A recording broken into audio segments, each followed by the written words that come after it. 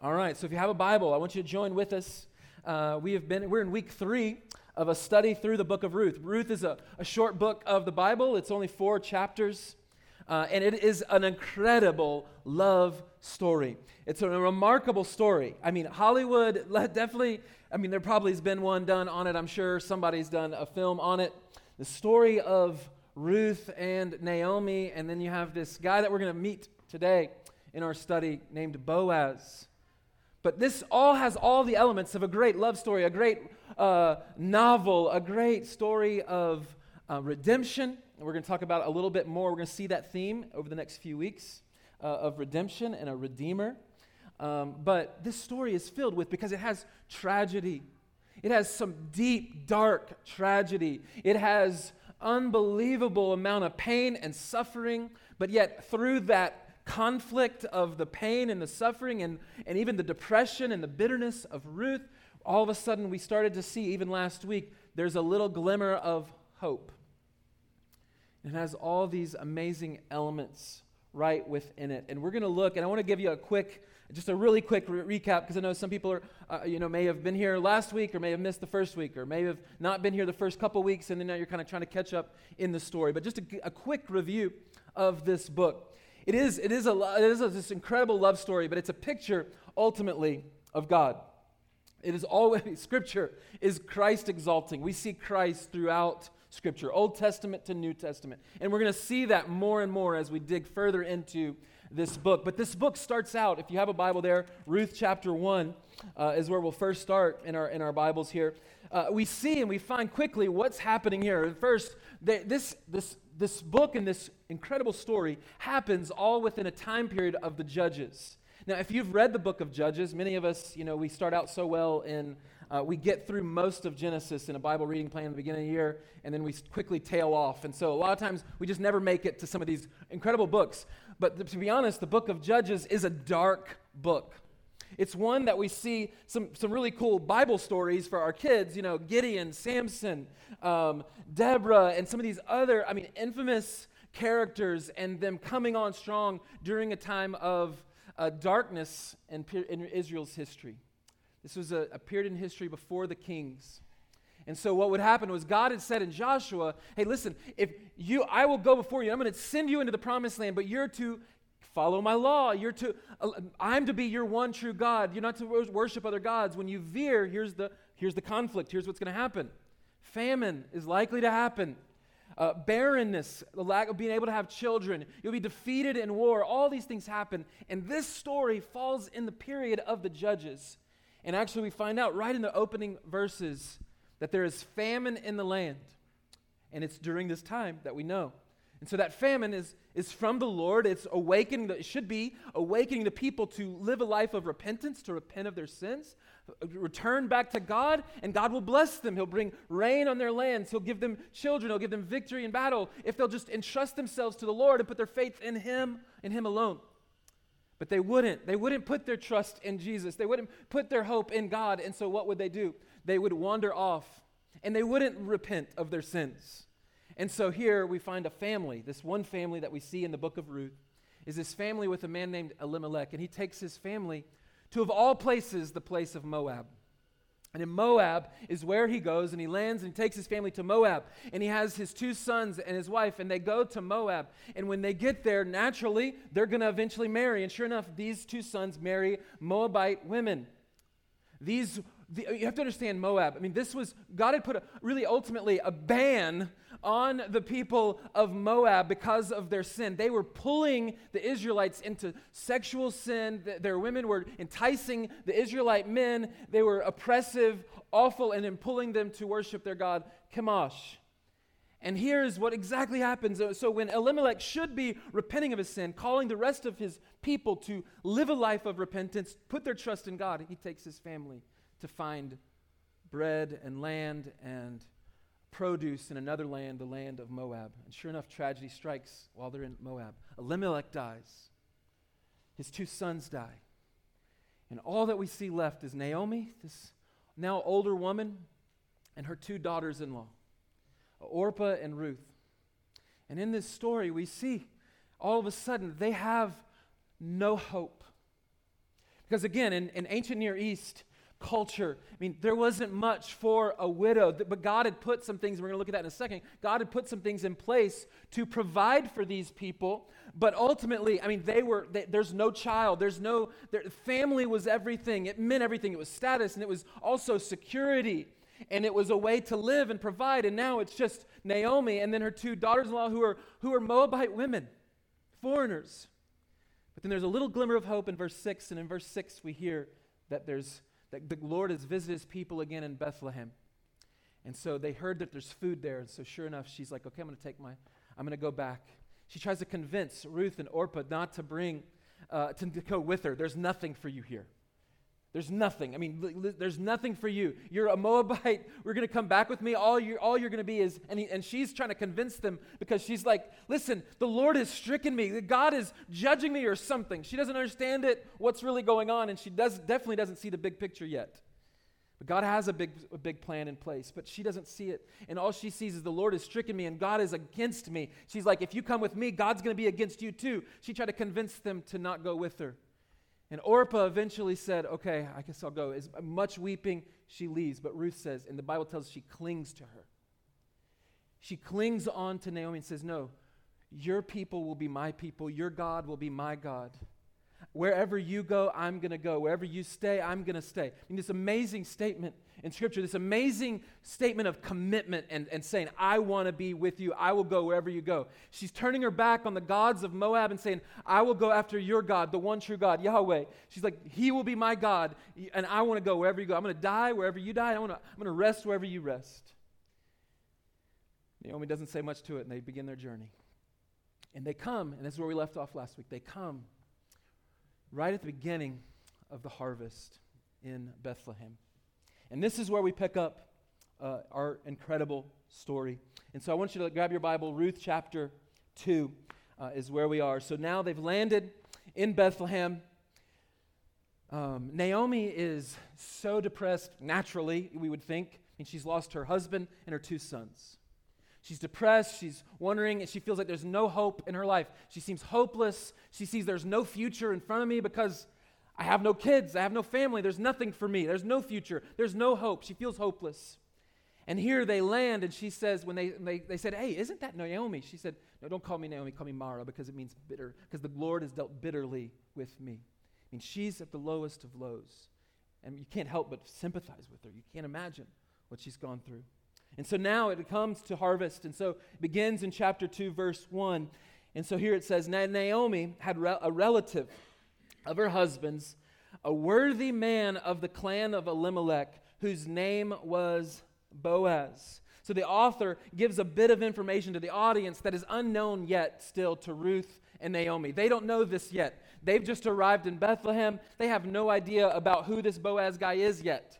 They've just landed there. The author has already given you a little bit of a foretaste of like what's to come. And so in verse 2 it says this, and Ruth the Moabite, and it's going to say this over and over again. We see this, Ruth the Moabite, at the reminder of she's an outsider. She's not supposed to belong. And so Ruth the Moabite, here in verse 2, and Ruth the Moabite said to Naomi, let me go to the field and glean among the ears of grain after him in whose sight I shall find favor. And she said to her, so Naomi responds, says, go, my daughter. And so for us, you know, we're not farmers. I don't know if any of you are a farmer, unless you're like holding out on me and I had no idea that you're a farmer or something, but I don't think any of us that I know of yet are farmers. Maybe you have a little garden. I'm the worst. I can't even keep a garden, so definitely don't make me a farmer, Lord willing. So if like something bad happens, all of a sudden like the economy crashes, I'm gonna have to somehow figure out how to use a hoe and start planting and then start liking tomatoes. I don't know how many of you like tomatoes. I don't love them, but my kids will eat them, I guess. So they'll live. I just might not. But I don't know. They're farmers, and so for us, we don't get this culture. I mean, this was their livelihood. This meant everything. So when a famine came, literally, that's why it could cripple them.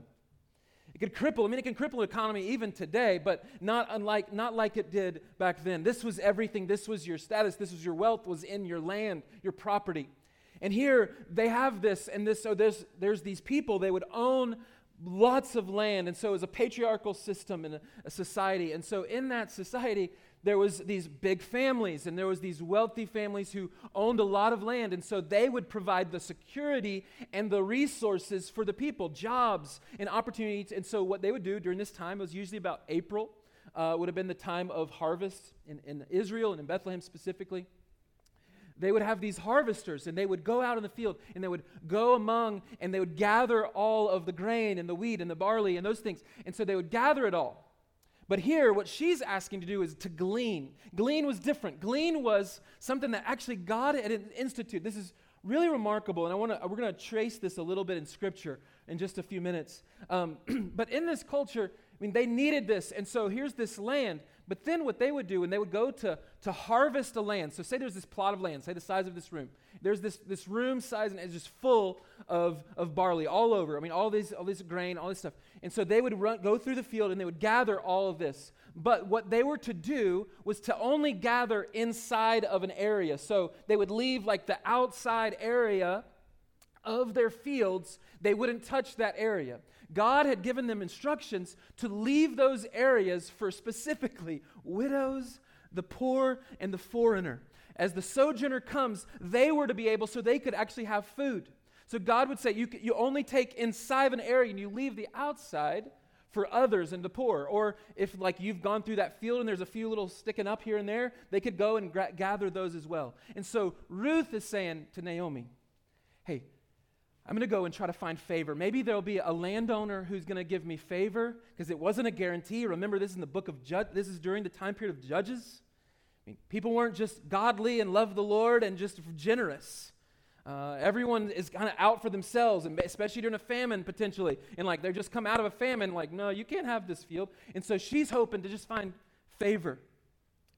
And God had given all of these things. And I want you to hear this. This is for one. I just want to quote a few verses of Scripture for you to see God's heart for people. Because God had instituted ways for these people. Listen, in Deuteronomy 10:18, it says, He, talking about God, defends the cause of the fatherless and the widow and loves the alien, giving him food and clothing. In Leviticus 23:22, when you reap the harvest of your land, do not reap to the very edges, what I was just explaining, of your field, or gather the gleanings of your harvest. Leave them for the poor and the alien. I am the Lord your God. Listen to Exodus 23:11. It says this, during the 7th year, think about this, during the 7th year, let the land lie unplowed and unused. Then the poor, notice this, then the poor among your people may get food from it, and the wild animals may eat what they leave. Do the same with your vineyard and your olive groves. So every 7 years, don't even touch it. Leave it for the poor. Like all of it, every bit of your land for the poor to be able to find food. In Psalm 12:5, it says this, because of the oppression of the weak and the groaning of the needy, this is God speaking, I will now arise, says the Lord. I will protect them from those who malign them. And then if you go to the New Testament in James chapter 2, here's the warning for us. He says, suppose a brother or a sister is without clothes and daily food. If one of you says to them, go in peace, keep warm and well fed. So you come across someone who is in need and you're like, hey man, God bless you, good luck. And you walk away. He's saying, what good does that do to that person if you don't give them a shirt off your back or give them a food or gas card or something? Why? What does it mean if you're just going to walk by and leave them alone? He's like, what kind of faith? Ultimately, what James is saying is, what kind of faith is that? That isn't practical. That doesn't meet the needs of others. You see, God cares deeply about the marginalized and the poor. And so here Ruth is hoping for an opportunity to glean the outskirts of the field and what may be left behind so that she and Ruth, and her and Naomi can eat. And so look at verse 3. The story continues. So she set out and went and gleaned in the field after the reapers. And she happened to come to the part of the field belonging to Boaz, who was of the clan of Elimelech. Just want to stop there for a second. The way this reads in the Hebrew is so fascinating. The way this reads in the Hebrew, that part of she happened to come to the part of the field belonging to Boaz, who was of the clan of Elimelech. The way that word happened that we have in our English translation there is her chance chanced, is the way it would read in the Hebrew. Her chance chanced, meaning like in our English, our idiom today, it would be like as luck would have it, she ended up on Boaz's field. Now, the author is not saying, and he's not saying he believes in luck. We know this in Scripture. Scripture says even the rolling of dice, the Lord is in control of. Like, you're rolling sixes, the Lord allowed you to roll sixes. Like, ultimately the way of casting lots and those things, as you see in the Old Testament. Over and over again, we see that this author is using devices in his speech and in his storytelling to grab the attention of his audience, to say, okay, as outrageous as this seems, as luck would have it, she just happened to land on Boaz's field. And what he's emphasizing, this author is emphasizing, is no, it was not happenstance. In China, so some of you know this, some of you don't, but in China, they love the word luck. They love talk about luck. Red is a lucky color. That's why you see a lot of red from the Chinese. And so when we were in China to adopt our daughter, our interpreter and different ones, they would say, "Oh, your daughter she's so lucky." They would say that to us. "Oh, she's so lucky to have you American to adopt her." And I would just look at him like, "Are you kidding me? What kind of luck is there in being born and abandoned at 5 days old and left in an orphanage for 3.5 years? That's not luck." And ultimately, though, what I would say from that perspective as I step back is, as tragic as I say, man, her childhood was, to think to not have someone love you and to hold you and to care for you and to feed you when you're hungry and to just hold you and cuddle you when you need warmth, but just to leave you in a crib. Like, I can't imagine what that's like. But ultimately, God had a plan. God had a plan to have her in our home. So that one day when we showed up, it wasn't just luck that showed up, that we happened to fall on her. There's 1,000 different steps that happened to leading us to her. Ultimately, it started with, and it can go back all the way to, you can just keep going down the family tree. My dad loves genealogy, like, too much, probably. He loves it, man. He's got the subscription and all that kind of stuff. My dad is probably going to listen to this podcast. I love you, Dad.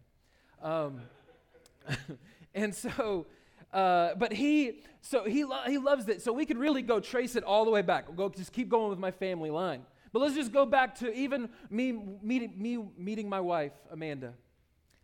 I loved baseball. I grew up in a Christian home, but again, I think I've said this before. Again, love you, Dad. Like, my parents were never pushy on where I should go to school. It was like, if I go to school, I go to school. If I don't, I don't. I never felt the pressure of anything. I never felt expectation. But God's got a hold of my heart. I felt led to go into ministry. But before that, I just wanted to play baseball until they told me I couldn't play anymore. And so I loved it. And so I played baseball through high school and football, but baseball was better at than football. I was a little small for football. And so I felt God's call in my life like I was ministry. So I said, no, I'm not going to go. I'm not going to go and try to pursue going to ECU and some of the North Carolina universities that I was trying to get into and hopefully get a scholarship to play.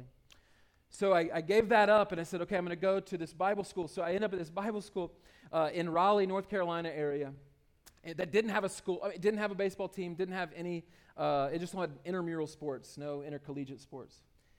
And as I was there, there was some things that I didn't love in the Bible program I wasn't in agreement with, and the theology and stuff like that. I'd made some poor choices even ending up there because of friends. And I ended up there, again, just happened to end up at this school, but didn't feel like it was the right place. And so God had kind of opened up a door for me to go to Clearwater Christian College in Florida.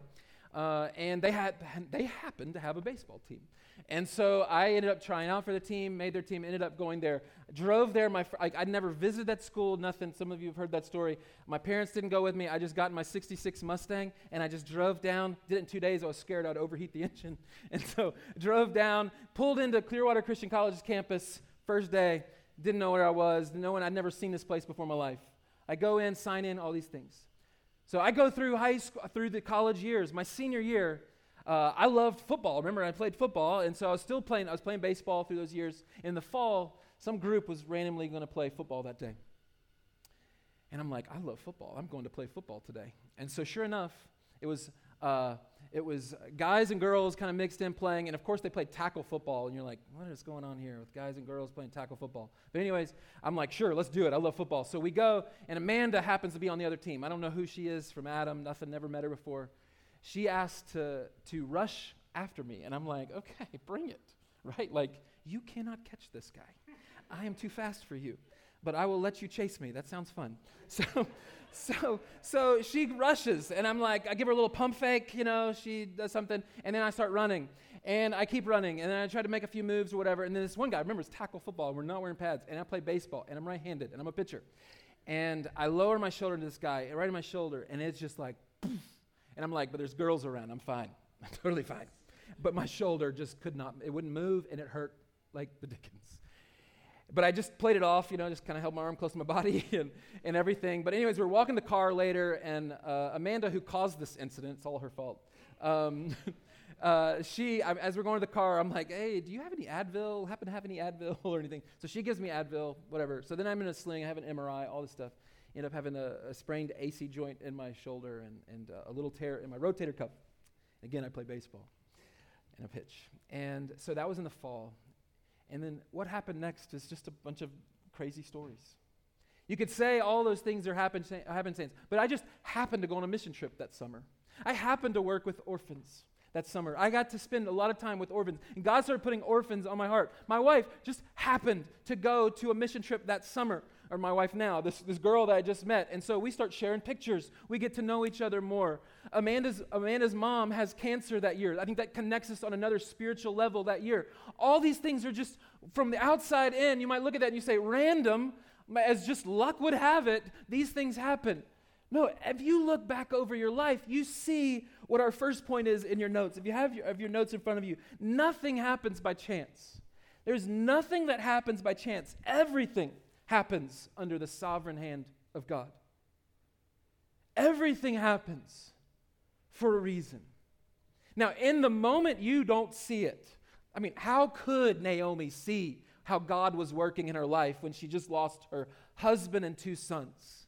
And Ruth is now just with this, she's a Moabitess living in a foreign land among the Israelites. And she's probably looking at all those people. She stands out and she's going like, I don't fit in here. All of it is under the hand of the Lord. But you might be saying, but what about that job loss or cancer diagnosis or the surprise child? My brother, man, he was 40 and then all of a sudden, hey, you're going to have a child again. He's still getting over that, I think. And their child is like 4 now. No, he's like 2 or something. But whether it's a surprise child or whatever those circumstances in your life, you're going, is God really involved in all these things? You see, all these events are not catching God off guard. You can't catch God off guard. So that he has to respond and constantly respond to the decisions of people. I mean, listen, you are here today because of the Lord. And so the author is saying about Ruth, and she's saying this, the same God who caused the famine later provided food and brought Naomi and Ruth to Bethlehem it just happened to be at harvest time. And now to the field that just so happens to be Boaz's, who, we're going to see in a second, just happens to be a relative who can potentially take care of Naomi and Ruth. It's not luck. It's not happenstance. God is working through this entire situation. Nothing was catching him off guard. Don't miss this. God isn't just working in the miraculous.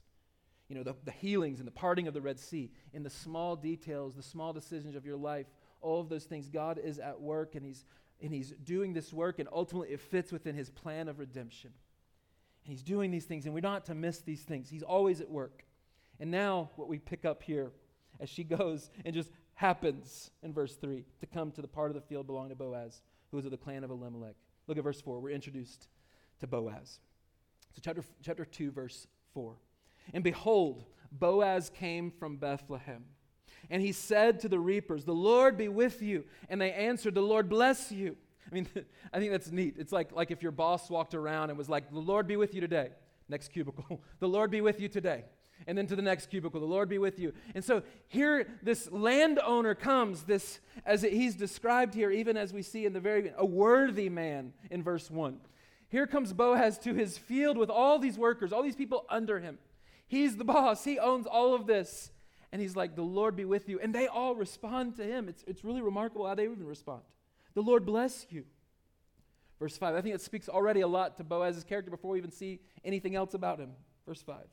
Then Boaz said to his young man who was in charge of the reapers, whose young woman is this? Now, I know it's easy to think of this as like a romantic novel, and he's just struck by her beauty. I think it's more of, she's a Moabite, and she stands out. She looks different.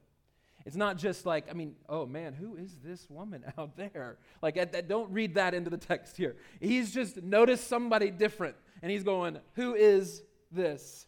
And he said to the reapers, verse 6, and the servant who was in charge of the reapers answered, she is the young, again, Moabite woman who came back with Naomi from the country of Moab. She said, please, and so he's still talking for her, saying, here's what she said to me, please let me glean and gather among the sheaves after the reapers. So she came, and she has continued from early morning until now, except for a short rest. Then Boaz said to Ruth, now listen, my daughter, do not go to glean in another field or leave this one, but keep close to my young women. Let your eyes be on the field that they are reaping and go after them. Have I not charged the men not to touch you? Here he's already, again, reminder, this is in the book of Judges. This is right around the scene of the Judges. Evil in the sight of the Lord. Everyone's doing what's right in their own eyes. And here, this is all going on. So naturally, these women would be potentially abused. And here he's saying, listen, have I not charged the men? Do not touch these women. He is a good leader and a good man over his people. And he says, have I not charged your young men not to touch you? And when you are thirsty, go to the vessels and drink what the young men have drawn. This is remarkable too. Again, we don't pick up on this in our culture. But again, who would fill those jars? Not the young men. It would have been the foreigner, or it would have been a female who filled those jars. And she's the one who's going to drink from their jars that they have filled. He's showing an extraordinary amount of care and favor to her. And then he goes on, he says, then verse 10, then she fell on her face, bowing to the ground, and said to him, why have I found favor in your eyes that you should take notice of me, since I am a foreigner? But Boaz answered her, this is incredible 2 verses here. Boaz answered her, all that you have done for your mother-in-law since the death of your husband has been fully told to me, and how you left your father and mother and your native land and came to a people that you did not know before. Again, Yahweh, the Lord, repay you for what you have done, and a full reward be given you by the Lord, the God of Israel. Notice this, under whose wings, look at this, under whose wings you have come to take refuge. Because remember, back in chapter 1, she says, your God will be my God. Leaving the God Kamash, or the other gods of Moab, and I'm coming under your God. I submit to him. I'm putting my faith in you and your God. I'm going to go under you. And he's saying, here's what you're doing. And this is a thing we see in Scripture throughout, especially the Psalms. This is strong language from the Israelites. They would see that as coming under the care and love of God, under his wings, his mighty wings. And the safe, the refuge, the tower that we see over and over again in the Psalms. And here he's saying, you have taken refuge there. Then she said, I have found favor, verse 13. I have found favor in your eyes, my Lord, for you have comforted me and spoken kindly to your servant, though I am not one of your servants. And it continues. He's showing favor to her. He's saying, listen, I will protect you. I will make sure that they do not harm you. Here, get water when you need it. Go to the one that young men have filled these jars. Go there. And at mealtime, it continues. Boaz said to her, come here and eat some bread and dip your morsel in the wine. So she sat beside the reapers, and he passed to her roasted grain. And she ate until she was satisfied, and she had some left over. When she arose to glean, Boaz instructed his young men, saying, let her, notice this is like what you do with your kids and those kind of things. It's like, let her glean even among the sheaves, and do not reproach her. And also pull out some from the bundles for her and leave it for her to glean. It's like, listen, when you've harvested, just kind of drop a little bit here, leave a little bit there on the field so that she can come behind you and just grab it up easily. He's going beyond what the law had said. Again, remember, God has already spoken. You're to take care of these people. God's heart is for the oppressed. God's heart is for the widow. God's heart is for the poor. But Boaz is saying, I hear that, and I'm going more levels. And not just, again, don't see this as attraction. We see nothing about attraction in chapter 2 at all. There's nothing there. We actually don't see, and we're going to see in a second, we don't see any interaction between the two of them over the 6 to 7 weeks that she's going to be gleaning in those fields. All we get is this interaction with them and then what we're going to see at the threshing floor in chapter 3 next week. He's just being overly kind to a Moabite, an outsider. And I think this says a lot to us about his character. And really, I think this is sad, though. This is also sad because a lot of men are not like Boaz. Either usually a lot of men are overly passive, so just kind of sit around and watch as mom takes care of everything, or sit around. I remember when I went to Haiti to visit there and work with an orphanage there, and I was just saddened. It was the people there. I mean, it was watching, and it was. I mean, I literally came across this boy. His name was Lili Desam. He was like probably this tall, but he actually had a disease or something that affected his growth, and he was actually older than I thought he was. But I remember watching him come on the field. And he's this little boy. He has got his hands. His hands probably looked more worn than my hands do today. And he had been out in the fields working for this woman who had owned this land and had all this land. And we just happened to be staying in her home. She wasn't a believer. She just was someone that opened up her home for us in that town while we were visiting.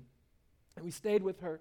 And I remember I meet him, this boy, and I come to him, and my heart is just broken over him because I'm watching him. I meet him on this field, and he looks tired. And I'm like, he looks like he's 9. He's like as old as my middle son, Levi. And here he is, he's worked in the field. And then you watch and you see all the women working. You know what I would see? I'd see these men over in the corner playing dominoes. And then I go around another corner and see more men just sitting around. You're like, what are you guys doing? Why aren't you working? It was remarkable to me. But listen, I've seen this. I've been in church my whole life, been serving in church pastoral work for 15 years. And I can tell you, most of the time, who are stepping up to serve and give? Who is the ones helping with like a ministry like Love Life? That it's usually girls out there standing, helping with crisis pregnancy. You don't really see men out there very much. Or when I would teach parenting conferences at Calvary, where I just came from, you know who would show up in majority at those parenting conferences? Women. The men wouldn't be there. You're like, where are the men? Where are we? Why aren't we stepping up like Boaz and saying, listen, let me care for the marginalized. Let me step up and help them. And I say this not from a high and lofty place. I say in my own heart, I find myself being passive sometimes. And then the other extreme is being abusive. Men who are overly abusive or passive. You don't see someone a lot of times like Boaz. Boaz is high in character. And he's following what God had called and commanded them to do. And this is your second point. I'm going to move quickly to our third as well. As a follower of Jesus, we are called to care for the needy. This is a call and it's a command in Scripture. I've already really covered this earlier in the message, but this is what we see in Boaz. He's taken it the extra. He's not just going by the letter of the law. He's taken the spirit and going beyond it. He's saying, I'm going to bless this woman and this family because I have compassion for them.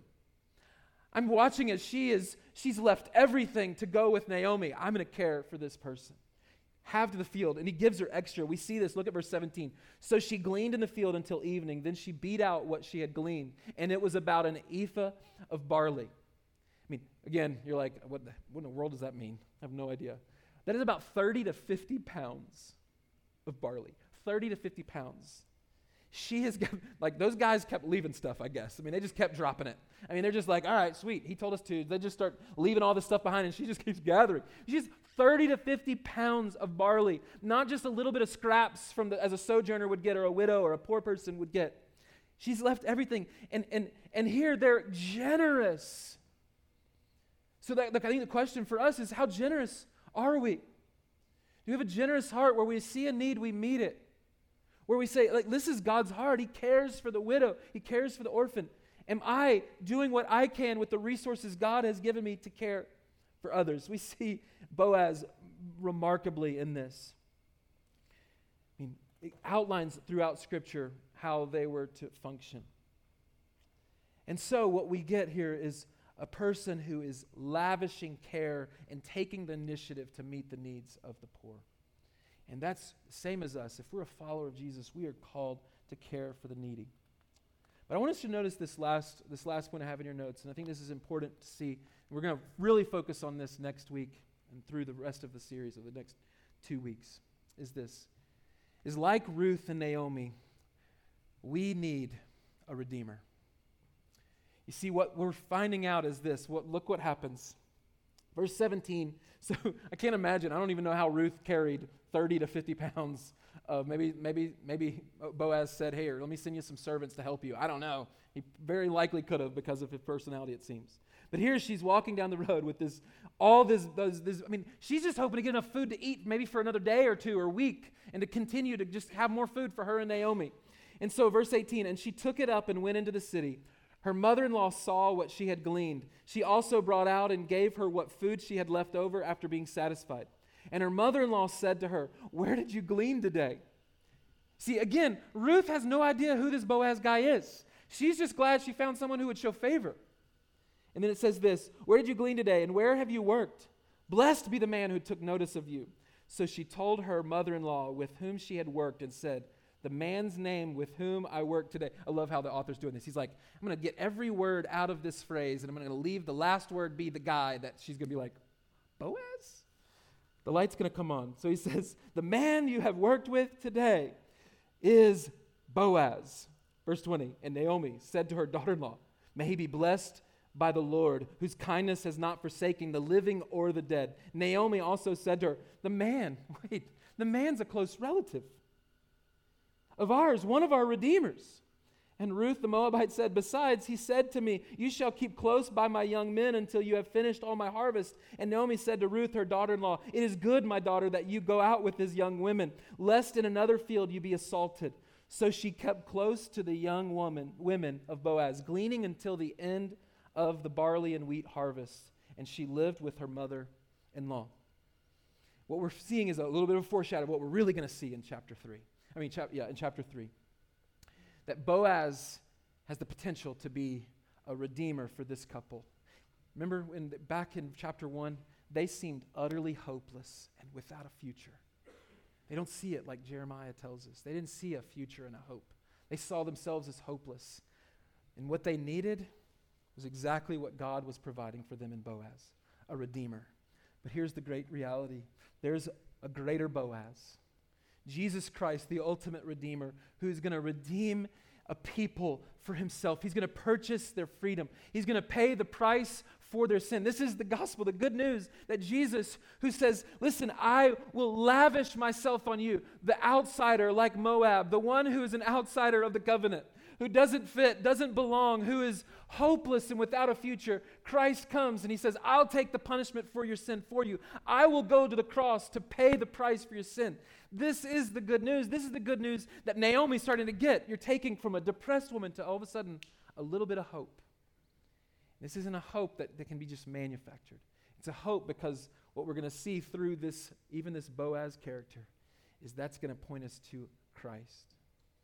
Christ, our Redeemer. This is exactly what we need. We need redemption because he redeems us from the power and the penalty of sin.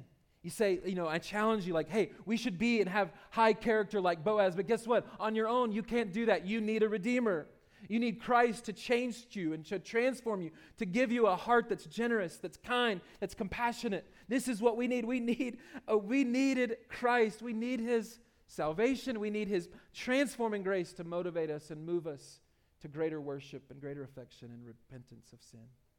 Listen, have you put your trust in Christ? Have you put yourself under the mighty wings of God? Have you? Maybe you're like, I've been trying to. Listen, it's not about effort. It is all of grace. The Bible tells us is by grace you've been saved through the vehicle that you receive the grace of God is through faith, putting your faith in Christ alone for salvation of your soul. It is all of Christ. Listen, we live in a broken world, and maybe for some, we've tried to fix our brokenness by pursuing the things of this world. Maybe it's a career, and we've tried to find a satisfaction in having wealth and accumulating more. Maybe you tried to find it in relationships or in other ways of just trying to pacify the brokenness in your life.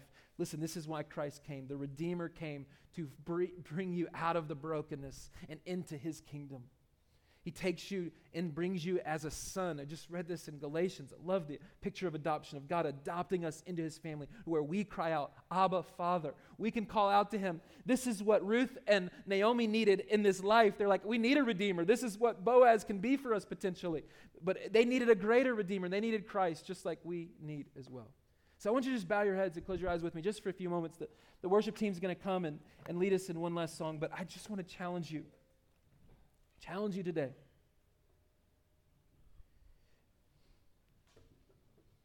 And remind you that we need a redeemer. We're not good enough. We could never be good enough. You can try to be like Boaz, and you can maybe even look the part, but you need his righteousness. We sang that earlier. My righteousness, oh God, I need you. We need his righteousness. So maybe some of you, you've been putting your faith in other things in this world. Maybe you've been putting your faith in your goodness, your own goodness. Maybe you've been putting your faith in the security of a job and the identity that brings to you, the sense of satisfaction that brings to you. Maybe you're sitting there and you're going, man, my life's been hard. It's been tough. I don't see much of a good future in front of me. All I see is brokenness. Man, would you see that you have a greater Boaz who is waiting he's already done the work of saving you. All you have to do is respond to it. Receive it by faith. Put your trust in him. Call out to him and say, God, I need you, like we sang earlier. I need you. I need you to save my soul. Maybe put your faith in Christ. Maybe a lot of you, and I assume a lot of you, have done that. Let me ask you, are you living generously? Are you taking care of the poor? Are you paying attention to the needs of others around you? Or are we just living this life selfishly? Father, forgive us for that. So I'm going to pray now. God, help us, Father. Help us. We do need you. Help us to see that we need you. Help us to live wholly devoted to you. God, we thank you for your love, your grace, your redemption that you bring through Christ. Thank you for this really neat story in Ruth. Just watching as you don't just happen to end up at this field or happen to come back to Bethlehem. God, you are at work in our lives and in their lives and in our lives as well. God, help us to see your work in our lives. Help us to rely on you. Help us to live wholly devoted to you. God, we love you. We thank you. We ask your help in all these things. Help us to live for you and for your glory this week. We ask it in your Son's name.